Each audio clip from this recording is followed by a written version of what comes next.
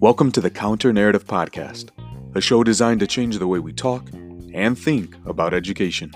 By sharing stories of successes and triumphs, we aim to challenge the dominant narrative that often negatively portrays our disenfranchised populations.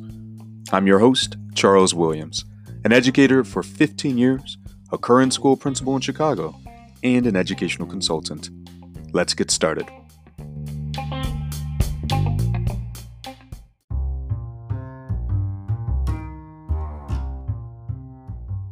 Hey listeners, before we jump into the show, I wanted to tell you about the Equip to Achieve EQ and Remote Learning Summit, which will be held from April 8th through the 11th. Now, this is a can't-miss opportunity for those seeking strategies, information, and inspiration on everything from parenting and teaching in the digital age to addressing social isolation through the lenses of emotional intelligence and social and emotional learning. And the best part? You don't even have to leave your house to attend. We weren't prepared for the impacts of COVID-19 on our educational system, but this virtual event promises to bridge the gaps and equip and empower attendees with the knowledge and skills to do better in 2021 and beyond. Now here's the best part.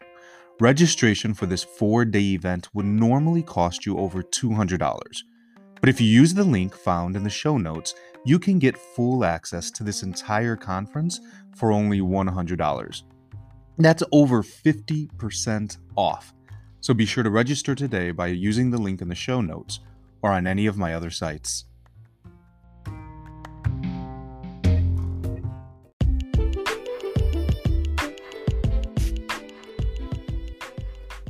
This episode is a Pause to Ponder segment. These bi-weekly sessions will allow me to share with you my personal thoughts and reflections on a wide spectrum of topics as they relate to education. It is my hope that you will be able to take something from these segments and apply it in a meaningful way as you continue to do amazing work. Remember, while we all have different roles, we all have a single job: educating our students.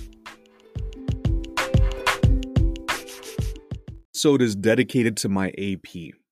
Well, technically, he's my dean of students, but the roles in which he plays at the school go far beyond that title.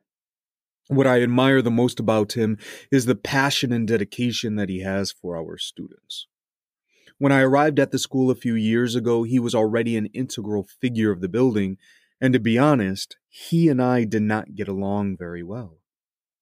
Originally, I had chalked it up to the male ego, two alphas competing for control. But over time, I realized that it wasn't that at all. The truth was, and still is, that he loves his students. And back then, he was worried about my intentions for his babies.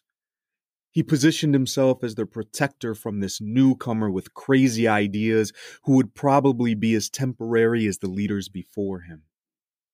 5 years later, I am still here, and he is still their protector. And that attitude is what pushed me to do this episode.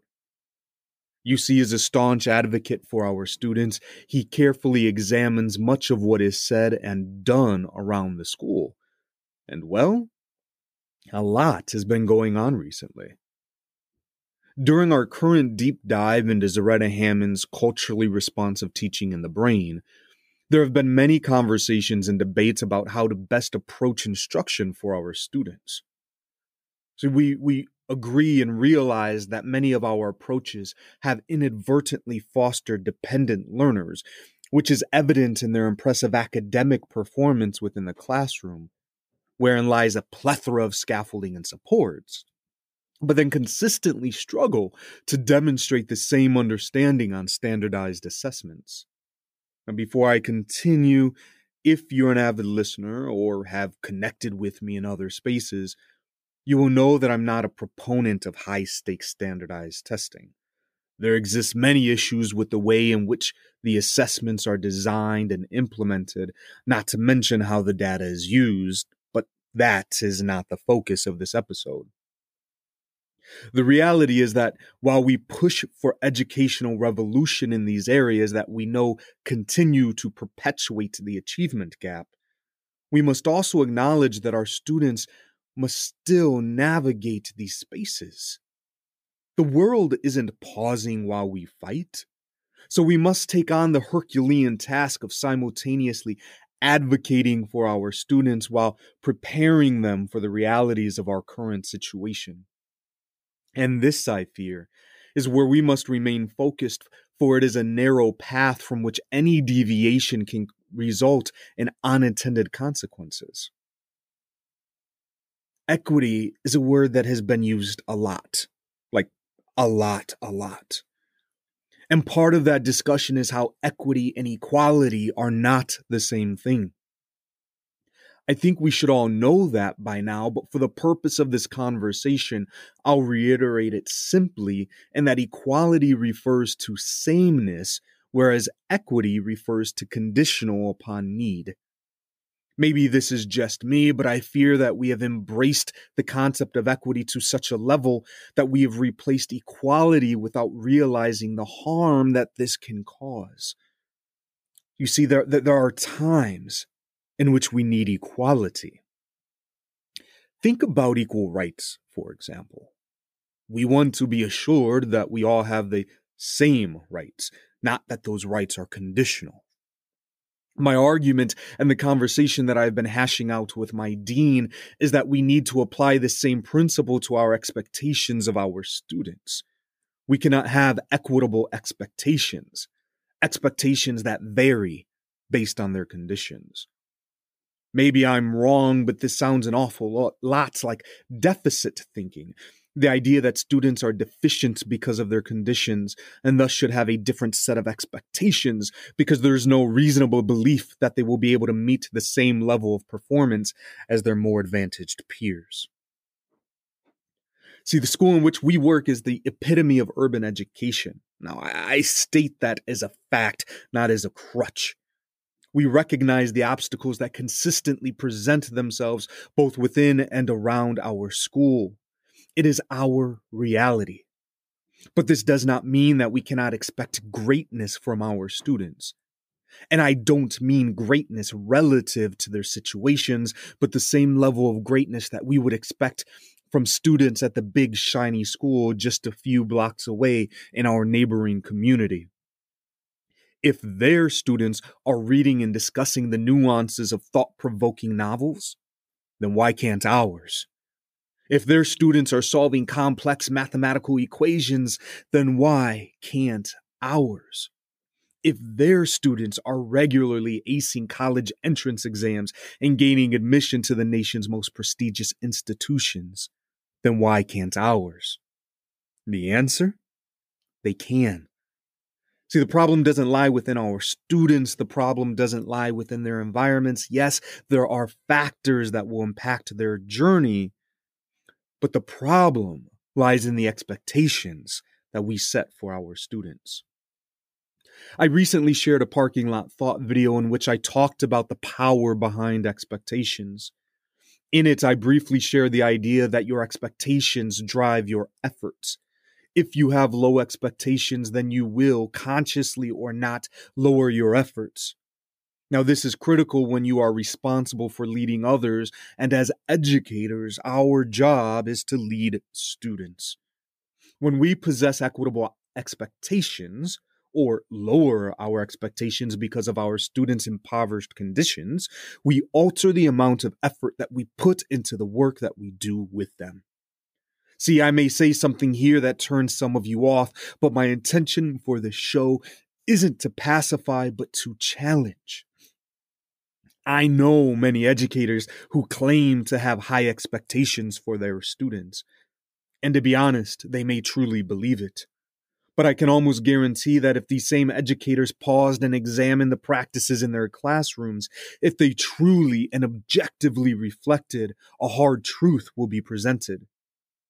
If you have equal expectations for all of your students, the same that are held for other students in other schools and other communities, then why are you teaching parts of speech in middle school? Why are you teaching math facts in high school? Is that really your definition of a high expectation?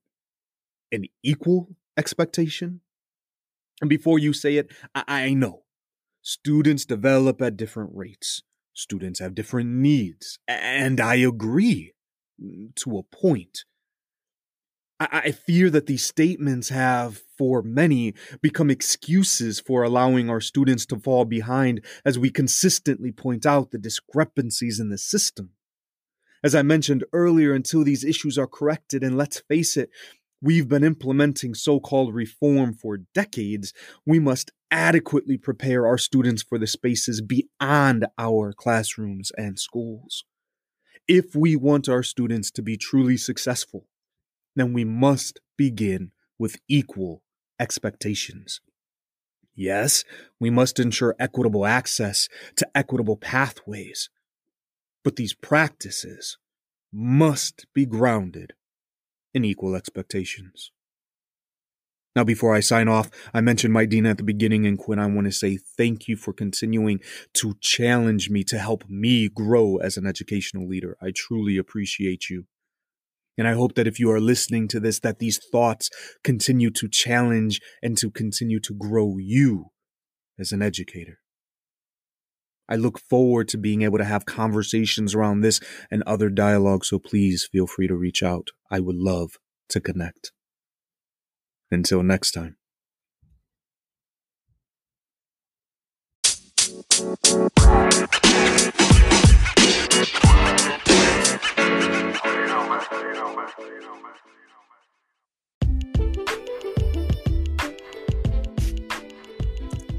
I want to thank you for listening to the Counter Narrative Podcast. If you like what you are hearing, please be sure to like and subscribe. The show can be found on Anchor, Google Podcasts, Apple Podcasts, and several of your other favorite platforms. This podcast is also featured on schoolrubric.com, where you can find educational articles, videos, and interviews with educators from around the globe. Be sure to connect with the host and other listeners by following the show on Twitter at the CN Podcast and joining the show's Facebook group. Take care.